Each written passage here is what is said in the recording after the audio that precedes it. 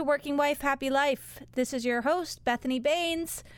Thanks for tuning in. We were on a bit of a release hiatus as the summer literally heated up here in the Northern Hemisphere. We are back now with some excellent new episodes coming up, so thank you for sticking with us. I loved today's episode, as our guest is a complete force whose primary goal is to champion girls' leadership and advance women in the workforce. Join Cool joins us to discuss the many struggles that girls and women face across generations through a systemic, pragmatic, informed, and empathetic lens.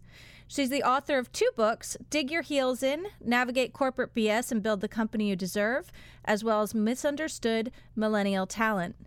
After 14 years in the pharmaceutical industry, she launched Why Millennials Matter, The Cool Company, a training, research, and consulting company that focuses on raising awareness about the value of investing in the early career workforce and advancing women in the workplace in global corporations and business schools. She's also an international speaker, a #SheBelieves champion of the U.S. Soccer Organization, a contributor to Forbes Women and NBC Know Your Value, and she serves on the board of Girls Inc. of NYC. Together, we discussed what she calls the toxic trio of imposter syndrome, perfectionism, and intentional invisibility. We discussed how her work with millennials made her realize that what they wanted is actually what women deserve, and how single women have shouldered so much responsibility throughout the pandemic. We also discussed the inequities in professional sports and so many other relevant and thought-provoking topics. I know this conversation will resonate with so many of you on many different levels. I truly hope you enjoy my wonderful conversation with Joan.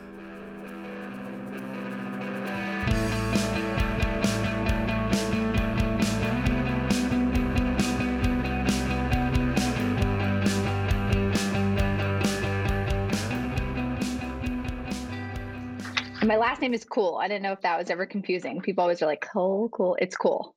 Oh my God, your last name is Cool. That's amazing. Joan Cool. Yeah.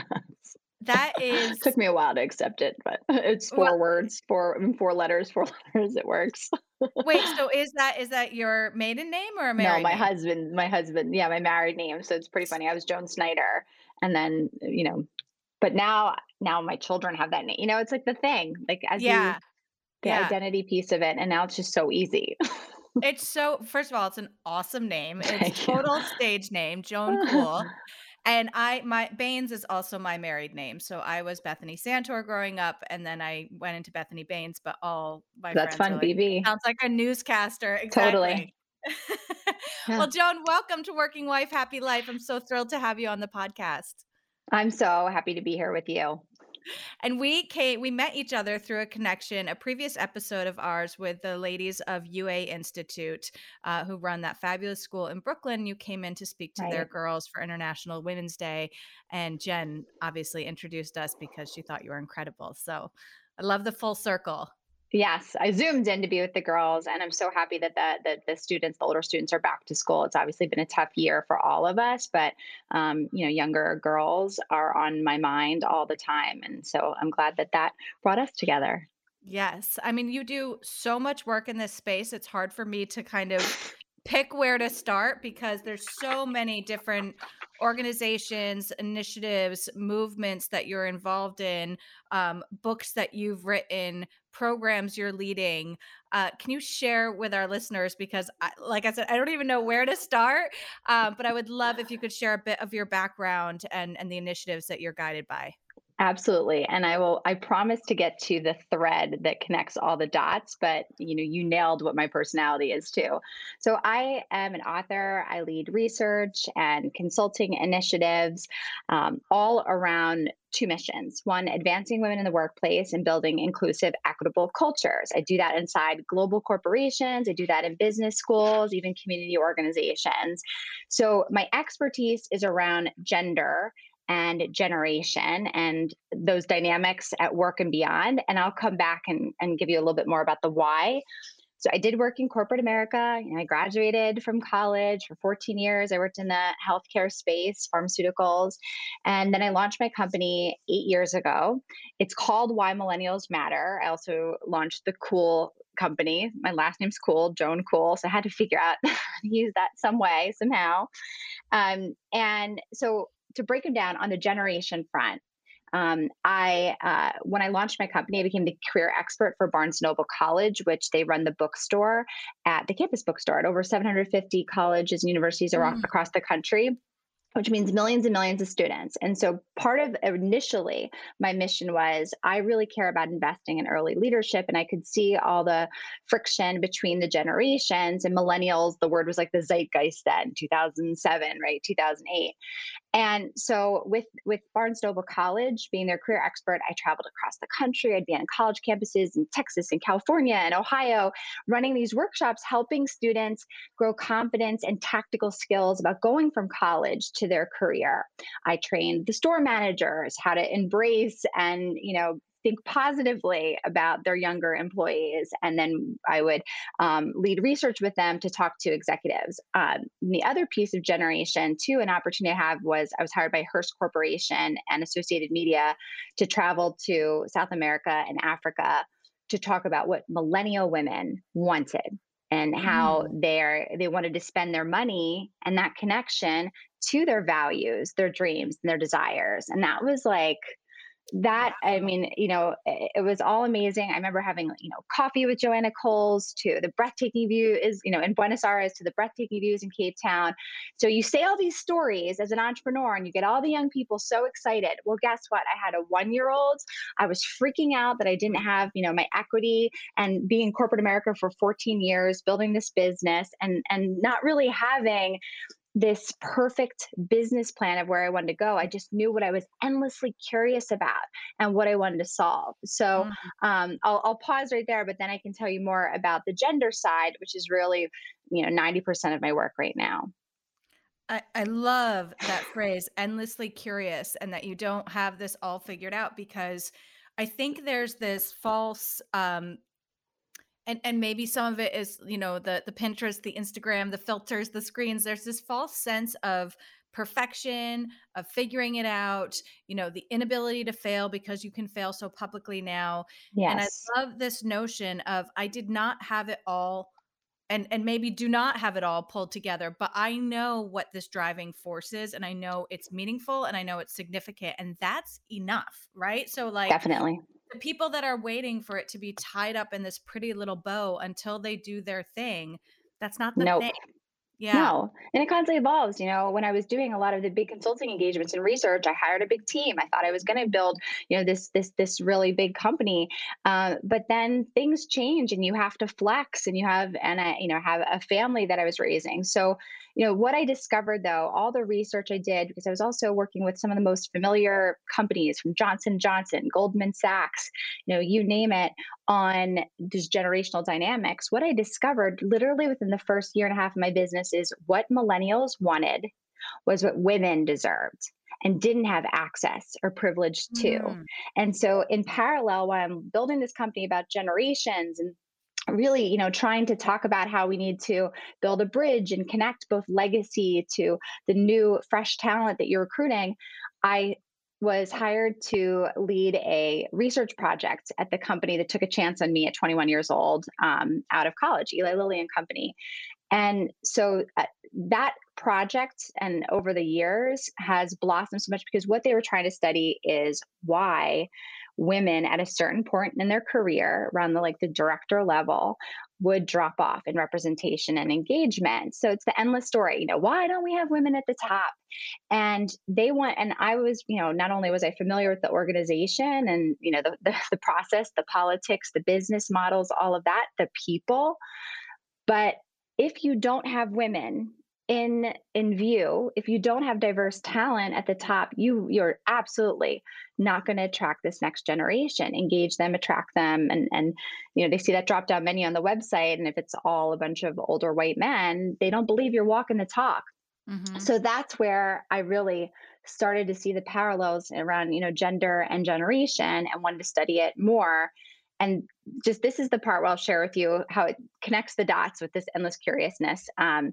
I When you look back at your childhood, my mom was a huge role model for me, and the first 10 years of our life it was just the two of us. She raised me as a single mother, but she was so courageous about her career. She was an inner school teacher in Philadelphia and wanted more. And she decided she wanted to get her master's degree in business. And so she took two secretary jobs, to work to do that. Then she started logging miles in the sky, earning her pilot's license with me stacked up, next to her on Um, telephone books, making the calls.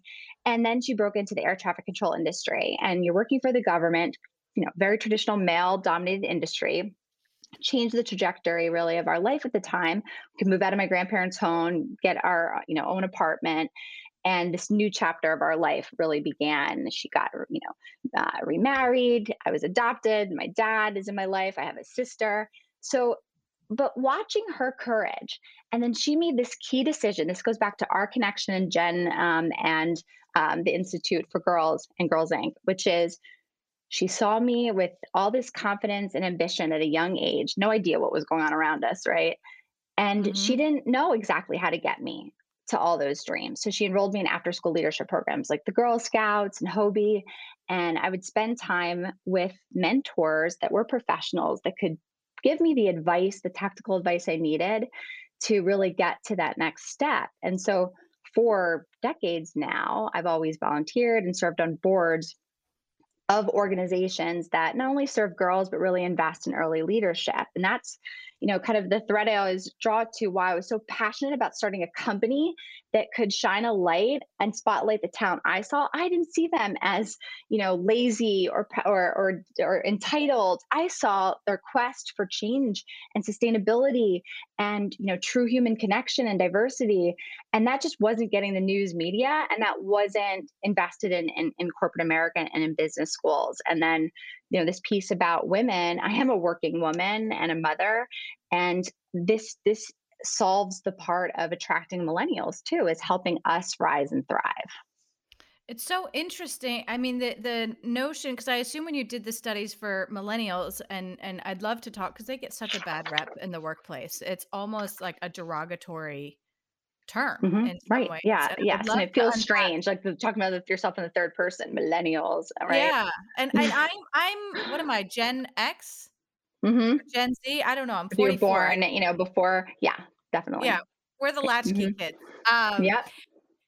and so they get a bad rep, but what's interesting is when because I would love to hear more about like the study of this generation, because it sounds like you said something earlier that what they want is what women deserve. So you were Yeah. looking at non-gender specific studies of this generation and then Yep. the ability to kind of see, oh, these are all the same things we've been fighting for on the gender equality side. Is that a fair line to draw?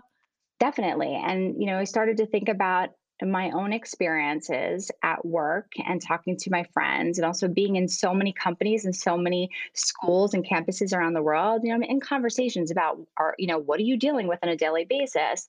And what I, really found is that, first of all, you've got this generation who almost half identify with a race or ethnicity that's non-white. So they're already going to be, the most diverse. And again, if they don't see themselves represented, we know that that turns them away. The second piece is we've got a lot more working women in the workforce, working mothers. And so this is also a generation that had not only working mothers, but dual career households, and they themselves understand that they want a partner. And that dynamic has not yet really been embraced and progressed in corporate America, is understanding that there's Mhm. two people that have, professions, desires, demands, and the family dynamic.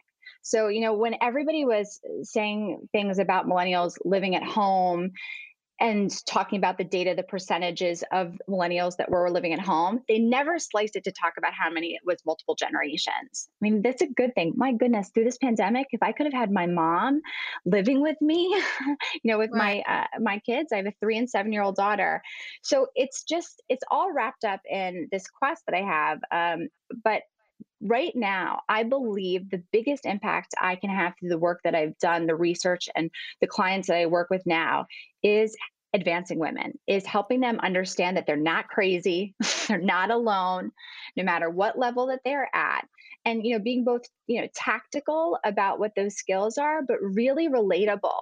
That right now, everyone needs a sounding board, and somebody that will get strategic with them about what to do next. I mean, that's why, I wrote Dig Your Heels In. So I do believe that helping women access higher level leadership, but also having their voice on the table, I always say helping them be seen, heard, and valued. If you don't want to go to C suite, that's fine. But your voice matters, our perspective. And if it's not on the table, even if you're an intern, then I don't see things changing to reflect our values. I completely agree. And there's something, there's also this law of numbers where it's not just having one person at the table, it's having multiple. So now you don't become the woman's view or, the marginalized community view. You actually just have a point of view. And that's where I think we're going to see the most change once we reach that level so that you're not carrying the weight of an entire, you know, singular profile of an individual when you come to the table. Like, "Oh, has a Yeah. woman given a seal of approval to this reorg?" It's like, how on earth am I supposed to see every single corner case? But when there's not a woman in that room, let me tell you, it's very Yeah. obvious when this stuff rolls out that there wasn't. And a woman of color and a woman of different ages and a woman Right. with a different background, a bit different education. The intersectionality is definitely a quest I'm constantly striving to learn more about. I mean, you can see behind me the phrase "lift as you climb," and that was one of the the real mantras out of my book because, and we'll talk about that. I know we'll talk about allyship, but it really does make a difference. Like you said, 1 in 5 women are the onlys in the room, and even if they have agency and they feel like they have this vision and sense of self, how many are pressured to conform, and how many could just not be great leaders when you've just that few people representative Right. of who you are in those positions. There's plenty of men that are jerks that are leaders, and there can be women as well. It's just, this is the piece that we're trying to hack away at, getting more and equal. And I love the notion that, if you are one of those 1 in 5 as the onlys, the pressure to conform is significant. So then you have potentially leadership that is maybe lifting as they climb, but as they lift is saying, "Don't rock the boat." And Definitely. that's where I get really worried that we're so focused on the numbers, where there's also a lot of emphasis to be placed on diversity of thought and just not having a head nod but having a real voice for change in that room. I would love to Yeah. like just unpacking some of the concepts within Dig Your Heels In. So that I love the subtitle of the book: Navigate Corporate BS and Build the Company You Deserve. First of all, every word in that is so intentionally chosen. I'm sure it took months just to get to that. But tell me about that. The company you deserve, right? Because people see that word and talk about with millennials, right? People see that word in many different ways. Not the company you want, not the company you Hmm. dream about, the company you deserve. Tell me about that, Yeah. the intention with that.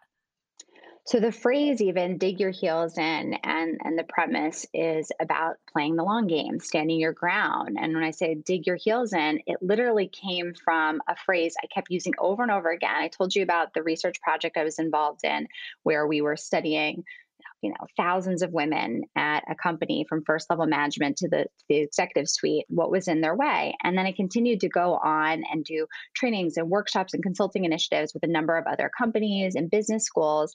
And what would happen is I would get close with the women involved. And when one day enough was enough, they had it, they're ready to walk out the door, or come on, another offer came that was double the salary, a bigger title.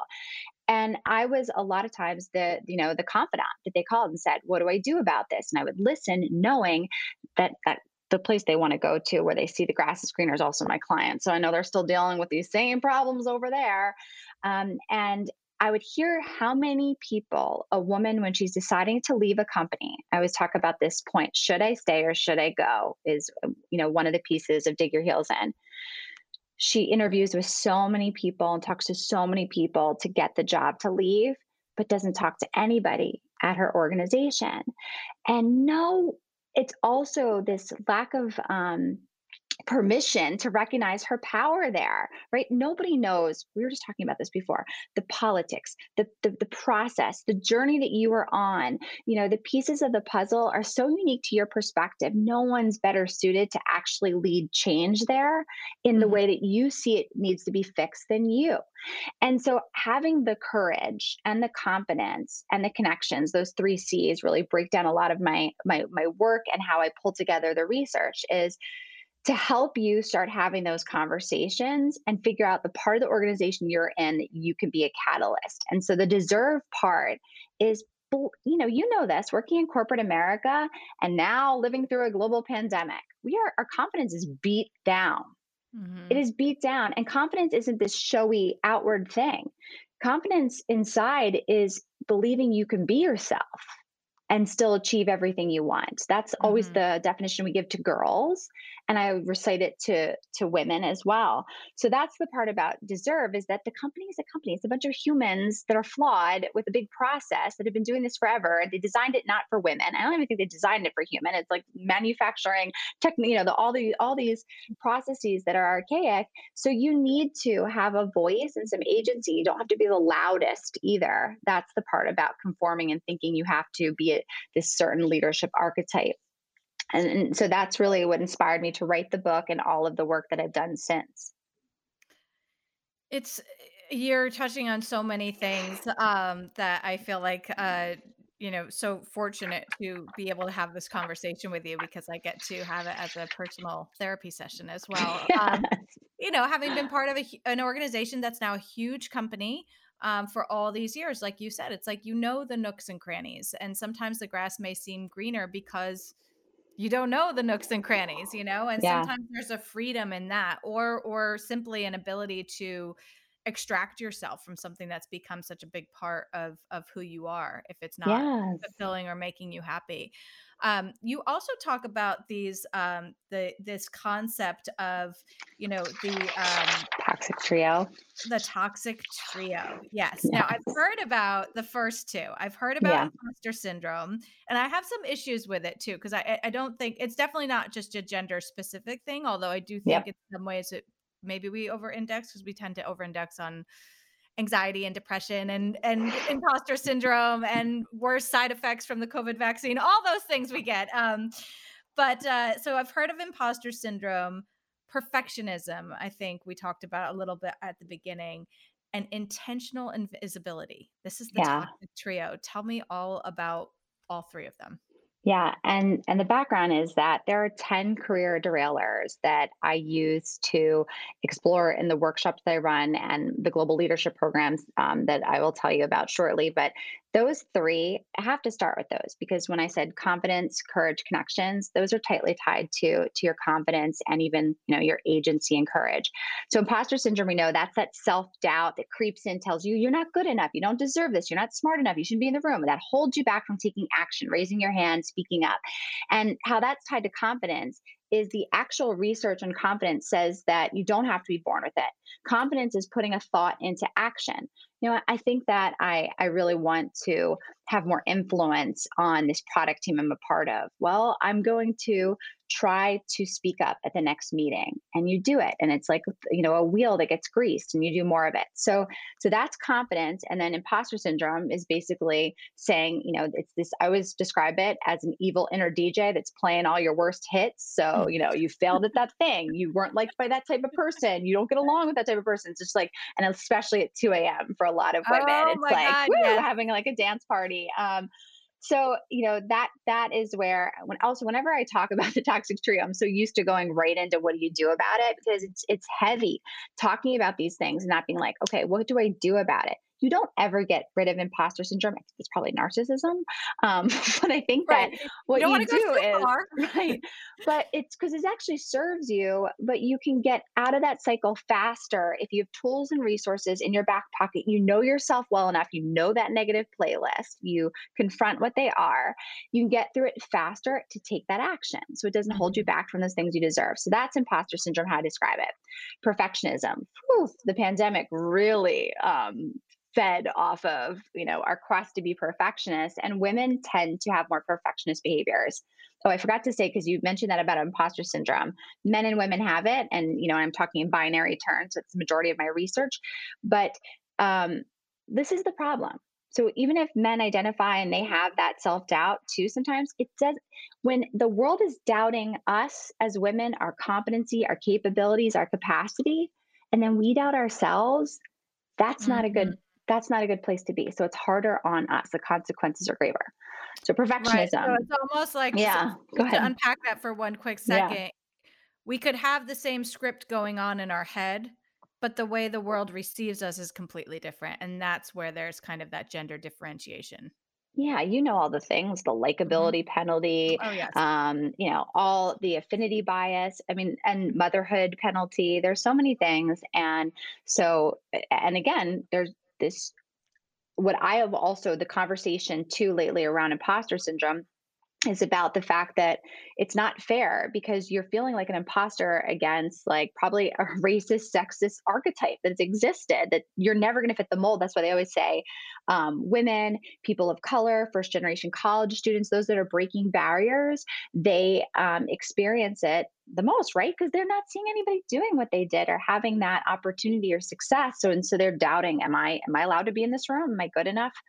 Um, and this is just, oh gosh, there's so much stuff because I always think about this as a parent too, and how we can talk to kids.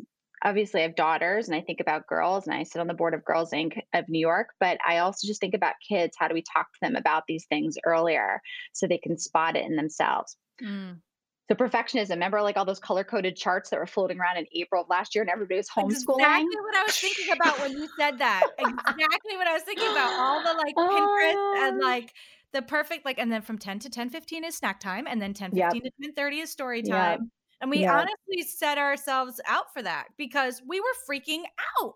We're Yeah, like, and it felt good to, like, have some box to check and some, "Some control." sense of structure, and then, all the psychologists were saying, "Structure, structure will give kids," no, helping kids feel safe and enough, and, there's just, I'm not a child psychologist, but I think there's other things. So but what happened there too is, you know, perfectionist, when we have that all or nothing mentality, we set such unrealistic expectations at work and at home. And then you think about all the roles we play, whether it is, mother, daughter, sister, friend, neighbor, whatever, whatever community or religious organization, we have put all this pressure to perform in all these roles.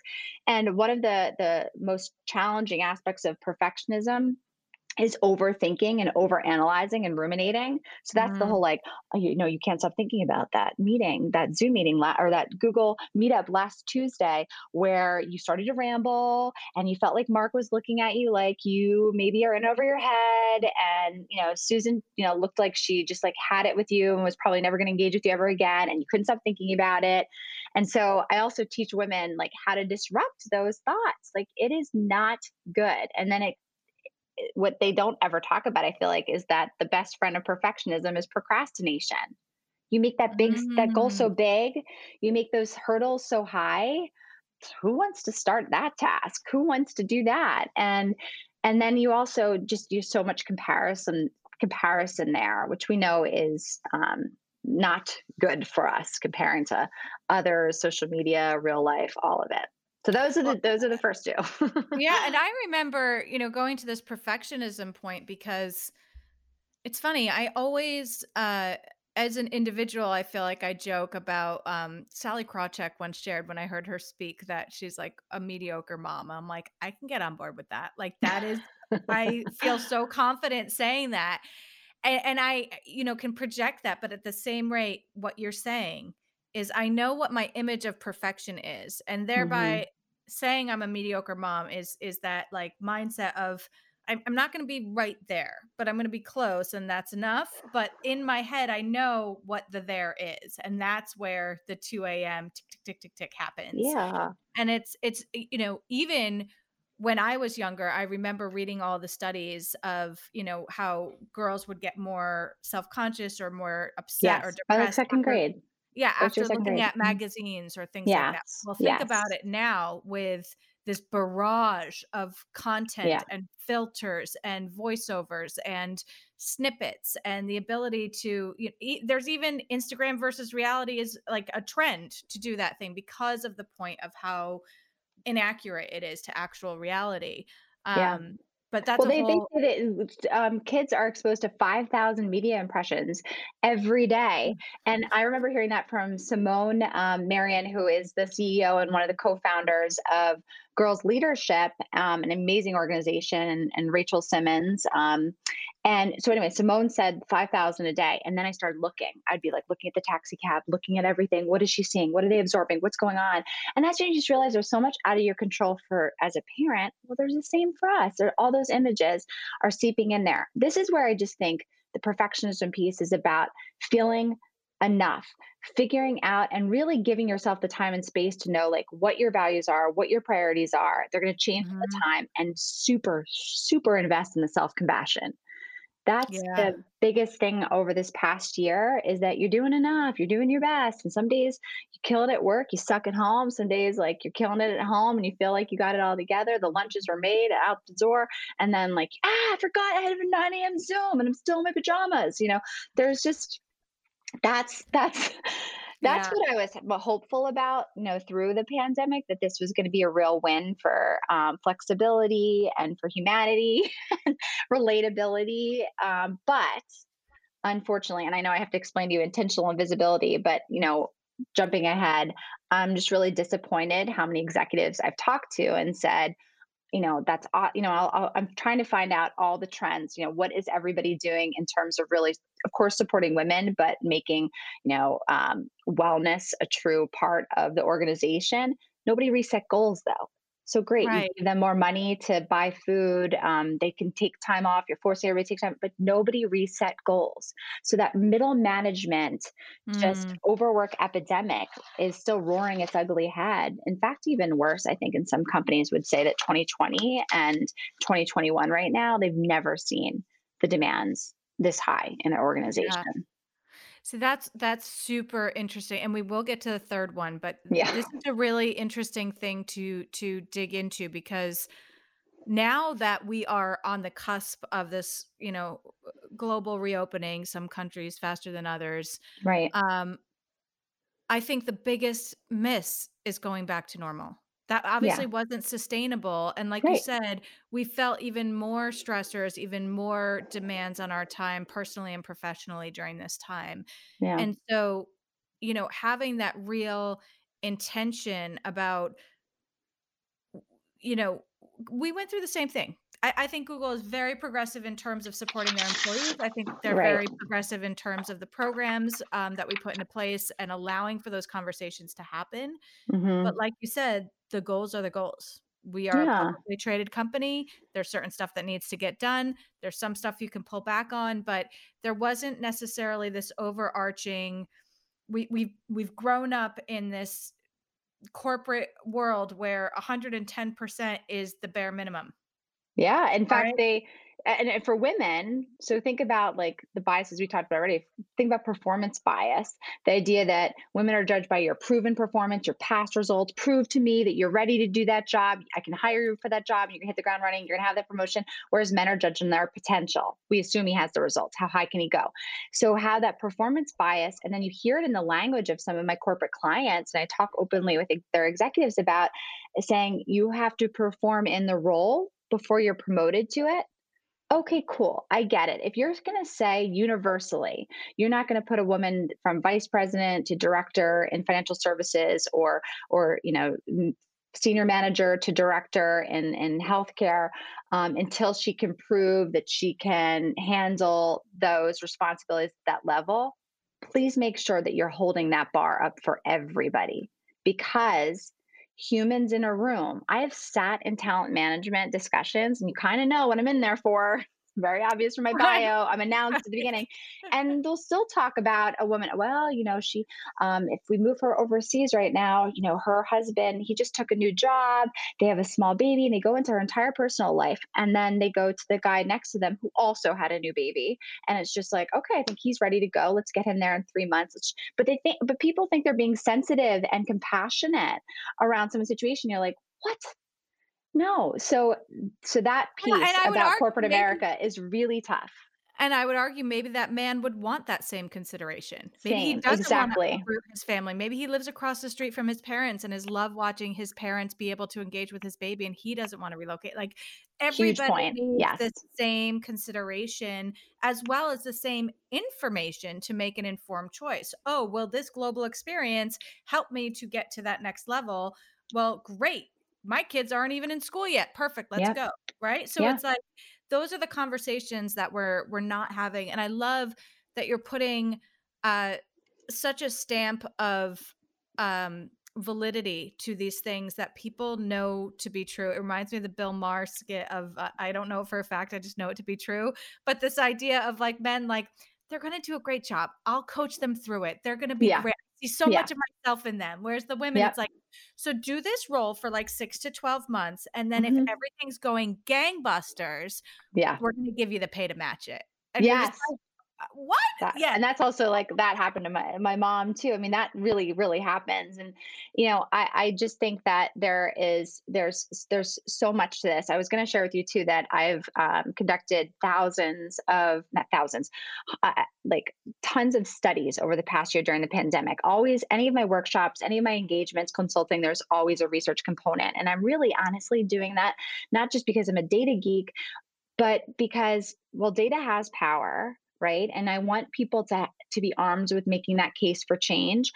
But I'm really, that's how I get the stories, and then I can tailor what I talk about, whether it's a workshop or we work on it as an engagement. But what I want to share with you is one of the questions that I added going into 2021 is how would you, what emotion would best describe your outlook for 2021? And so I've hundreds of women all over the world and basically every region answering. And then the top two, tied, are determined and overwhelmed. So think about that. You got this group that's like, but I'm going to do it. I'm going to get out there. I'm going to get back in it. I'm going to figure things out. For me personally, what I deserve, all of that. And then the others, they're like, this is so much. I am at such a breaking point, and I just can't even see through all of it. And sometimes that can happen in the course of a day, right? Some days you right, wake I was up and saying you're like, that's the woo. same person. Yeah, Yes. exactly. And so this part that's missing in corporations, I know that was one of the questions that you had wanted to talk about is, what could we do differently coming out of this? I am a deep believer in learning and development. I'm a deep believer that people don't just magically figure out how to tackle a situation. And sometimes life teaches us lessons that apply at work and vice versa. But nobody really taught us how to establish boundaries.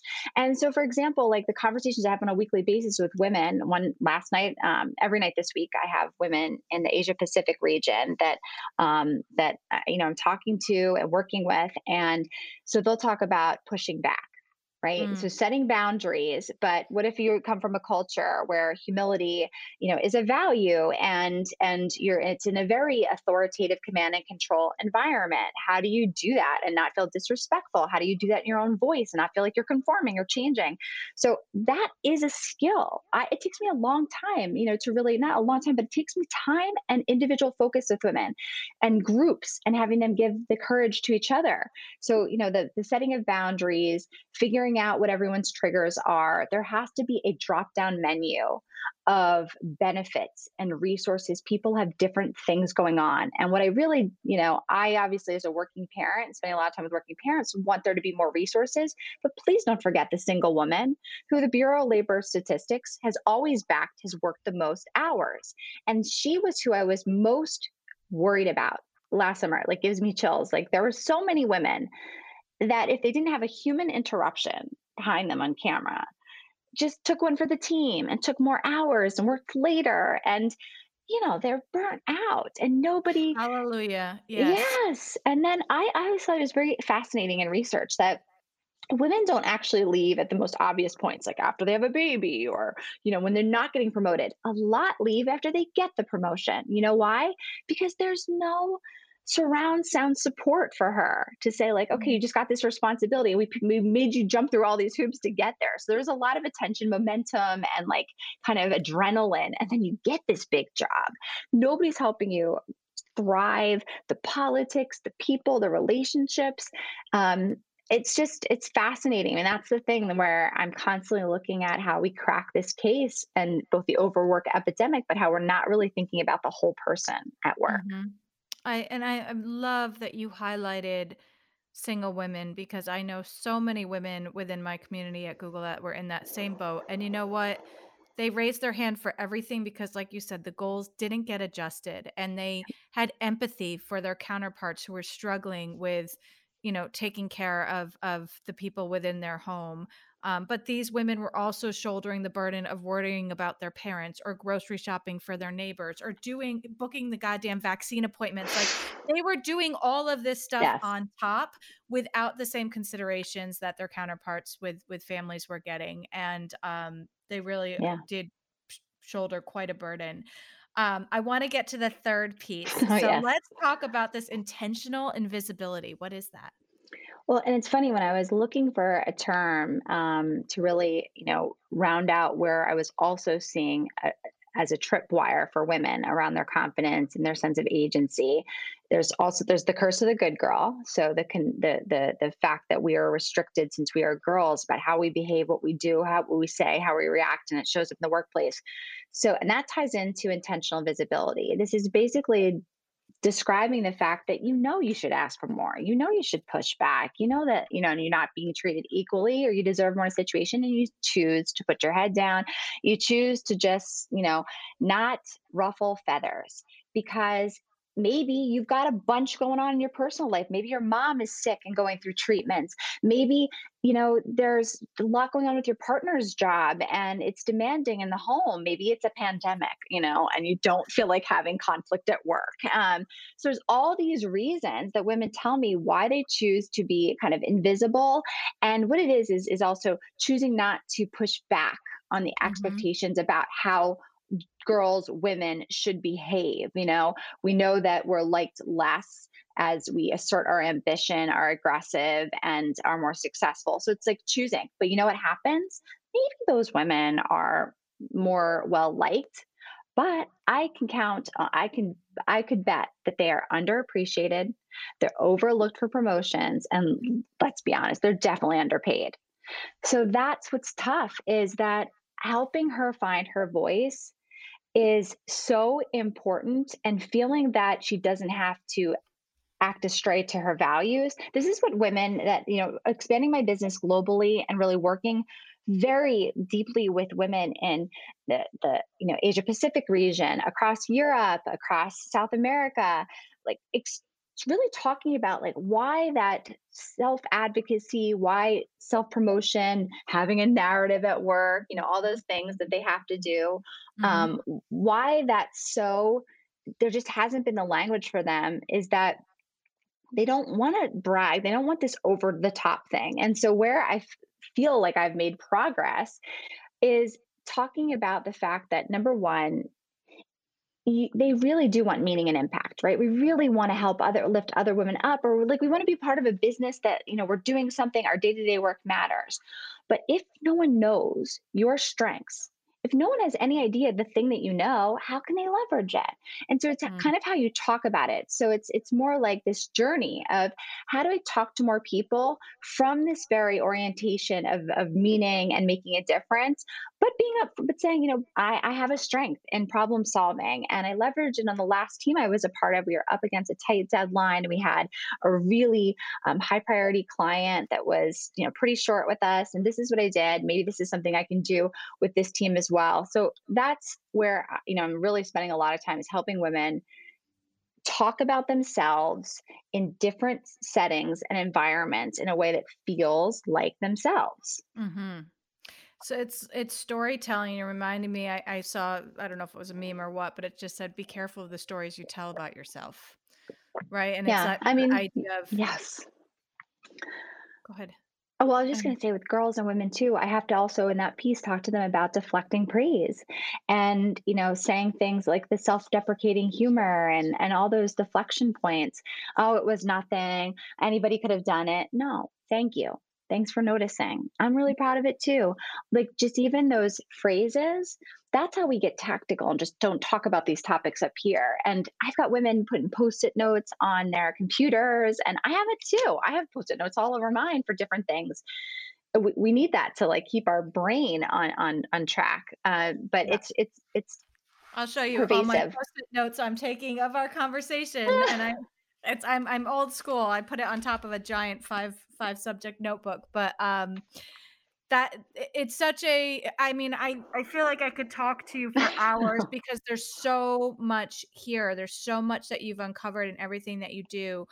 I do want to talk. I want to cover a couple more topics with you. I want to talk about allyship because you do a lot of work in this space, and I think this is really important for women to hear. And then I would love to hear about the work you're doing with the Sports. U.S. Soccer League. Yes, so let's get to those. Okay, so let's talk about allyship. And for me, what I spend a lot of time on this program called Stay to Lead, and it's a global female advancement and retention program. The cohort is no more than 16 women at a time. They're typically from one organization, but different divisions, different parts around that middle management level, vice president, director of financial services, kind of what I talked about before at other companies, middle management. And having them in a smaller group and doing breakouts and doing all those things is because I believe one of the biggest ways we can change the narrative about women in the workplace and start to rise and thrive is our relationships with our peers. And, you know, Mhm. there are all sorts of points of obvious connection, maybe connecting with somebody that just had a baby and you had a baby. Okay. But then there's also like somebody that had a bad review last year and is trying to build up the endurance to get through this year. And so when I can find those connection points about raw work related and even outside of work related experiences and remind women to not let their perfectionism invade their ability to feel like this is a true connection. You don't have to become best friends, you have to talk to them every single day, but this is also a great way for them to self advocate, because if they share with each other their strengths, their experiences, you're planting seeds throughout your company. And then you can do that in these global organizations and really start to build like a massive movement of women that are connecting with each other, remembering each other, thinking of each other, leaning on each other in a very genuine, Mhm. um, meaningful way. And you can do it virtually with industries. When you have sports, I worked with women in construction and asphalt all over the place. Wow. um, Transportation, they don't have a group big enough for even 16 or 18, so then you Mm. have to help them find women around the country, around the world in that. And that's magic too. But this is what I do 24/7, right? Not 24/7, because I do rest and I have time for my kids and everything, but this is my endless curiosity about this. And I do just wish that this was built into the functions of more companies, that they cared Yeah. about that. So yes, I think that that's going to change everything, is really women, our connection, and lifting each other as we climb. And there's such power in voices, right? There's such power. I mean, I am learning from the community at Google with breadwinning women every single day. Learning what it means to be a breadwinning woman, learning, things I hadn't even considered about developing side hustles, about um, language. We had a big thread on the use of the word guys in our vernacular. Interesting, yeah. We talk about, why saying you look so young is not a compliment in the workplace. Like those types of things that we are all bringing with us. And when you bring it to bear, it may not be an issue I have. Right. Uh, no one tells me I look so young. Oh, I will You tell look you. so tired.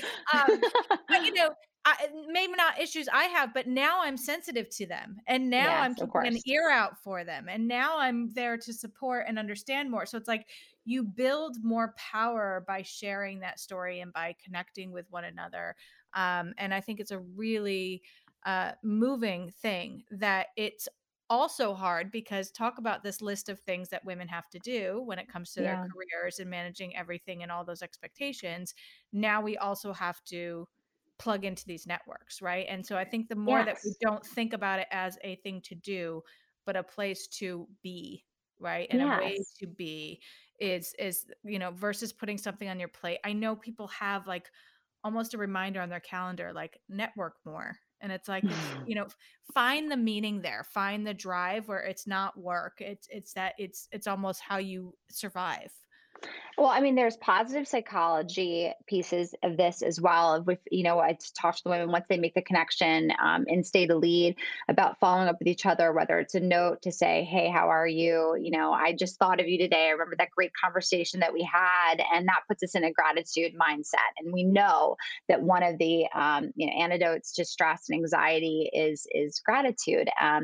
And so, what I also wanted to say that I didn't say earlier is, even though I do a lot of workshops, majority of them are with groups of women, I'm still also training executives, groups of majority male rooms, and men and women together to just talk realistically about. I find that with men, it has to be more situation based for me to really break through.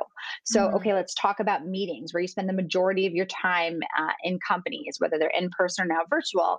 What are the dynamics that limit voice? And maybe it's not just gender, it's introverts versus extroverts.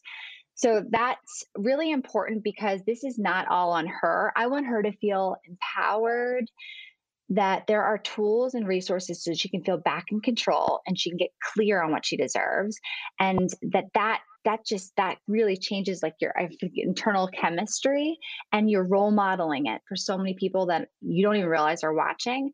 But it is a company, there are processes, and so that's where you have to be working at and of all sides, which is why my work is all over the place, because I'm still trying to figure out, once I identify a client and we start to make movement with the women and where they're going, then also getting the right leadership and helping them like have a true realistic lens on what's happening and what to do about it.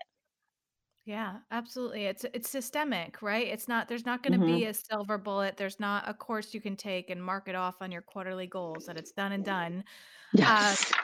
so briefly, can you So share soccer, your work yes. with soccer? Yeah. So were you a soccer player? Is this part of your I background or? love that, like, this is like it's how to like share, who I am. I did not grow up identifying as an athlete. I played soccer, I played baseball. I'm pretty sure I scored in the opposite team's goal in basketball. Like, we definitely tried really hard. I was much better at the business geek stuff, like DECA and Future Business Leaders of America. I love the team spirit I piece. And was in the then Future Business Leaders of America you were, organization yes. too. Yes. I love that stuff. I mean, I'm somebody that ran for, student government president in college. I ate up the leadership piece. Like, that's where I was a junkie, that kind of business. So with sports though, where I identified that it became a real intimidation factor, it was starting off in sales and in business. And I tell this story that I remember memorizing golf jokes, and everybody was laughing really hard, all the male clients. And then they asked me a follow-up question that had to do with the sport. And I was like, I have no idea. And I just remember that moment of being 21 years old, being like, why did I think I needed to do that? Yeah. And so fast forward, I was connected to the New York Mets. Was the first sports organization I worked with, because an amazing leader, Holly Lindbaugh, who is their chief human resource officer, and it was around the generation piece, like helping them solve for that, but also getting to know women in sports through her being such a high ranking woman in sports who did grow up loving baseball. And then that connection led to other sports, leaders and organizations. And with US Soccer, they have this movement called She Believes. It started by the US Women's National Team. That was really a chant about equal pay and advocating for what they deserved. And She Believes is really, helping women and girls on and off the field to achieve their Mhm. dreams. And so over the past 3 years, I've helped them develop a curriculum around it that is, of course, online, but also we would do at events at Nike. And it wasn't just about the incredible players on the soccer team, but it was other players across different sports, but also the leaders behind it. And how I'll tie this together and connect some dots is, remember, I was so intimidated by sports. I am so in love with the US women's soccer team. The fact that my Oh, daughter and my nephew can wear their jerseys, a woman's jersey on their back. And that was because I got to know the stories of the players. And so women's sports, I mean, they would stand there for hours after the games talking to fans. And there's so much there. And I remember learning from Kathy Engelbert, who is the commissioner for the WNBA, fighting for equal pay, all these incredible progressive advances. She said that uh, 5%, make sure I get this right. I think it's somewhere, let's just say it's in the single digits percentage of 5% of actual sports coverage, advertising, media coverage. What you see on the screen is for women's sports, and less than 2% of corporate sponsorship that goes to sports goes to women's sports. Follow the dollar. So when I'm giving, workshops to executive men, I'm showing pictures of women in sports. I'm telling stories about working with Kim Ang when she was at Major League Baseball, when now she's the first ever woman and Asian American to be, leading a professional baseball team. So when you put that out there and you help more people watch women's sports, it's part of this universe of all the Mhm. progress we're trying to make. But yes, I try to make everyone that crosses my path a U.S. women's national team fan, and of course, like having women all over the world, that's tough.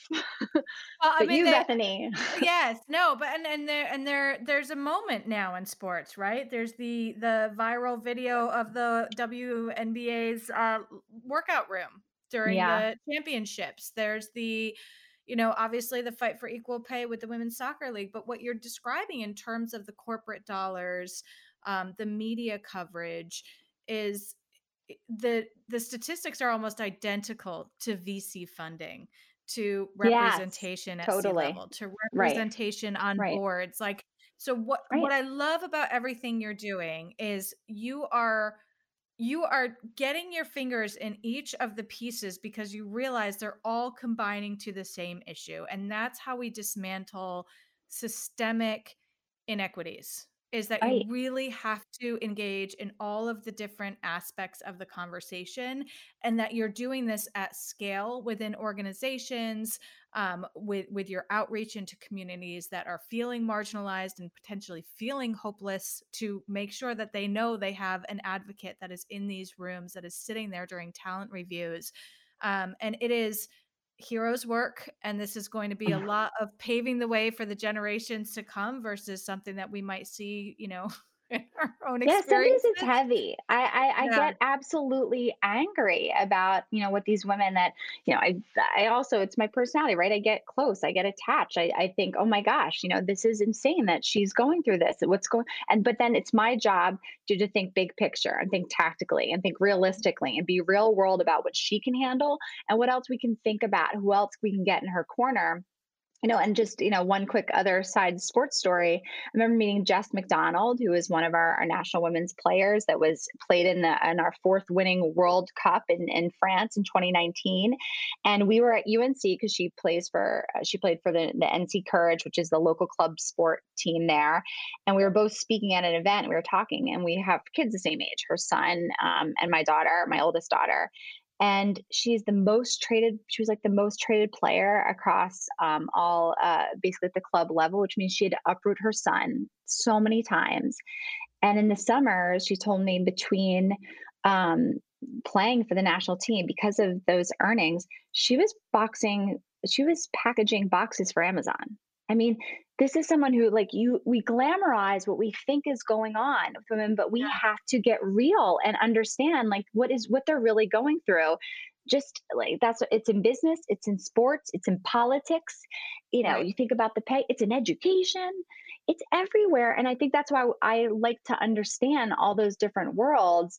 And it makes sense in my head from a business plan perspective. It's strange, but I just think that it helps me create more of those allies. Yes, and I love the reality check that there's days where you just get angry, right? It's like Gloria Yeah, Steinem when she said, "The truth will set you free, but first it's gonna piss you off," right? It totally. does. I have Absolutely. those days where it's not imposter syndrome, it's exhaustion. It's just like this Yes. exhaustion of, is any of this making a difference? But I think the Hmm. work that you're doing, and the intention that you're putting out there, and the humanity with which you do it, is so meaningful. I'm so honored to have had this conversation with you, and I feel like we could probably do separate recordings on all of your different initiatives, and I can't wait to collaborate with you more in the future. So thank you so much Thank you, for Bethany. everything Thank you're you doing. for what you're doing to lift up all of our voices in our work too. Yeah, and thank you for the time. Don't forget to jump over to Apple Podcasts, Google Play, Stitcher, or wherever you get your podcasts and hit the subscribe button. And please leave a review to give us direct feedback and also to get the podcast in front of more eyes. It's very much appreciated.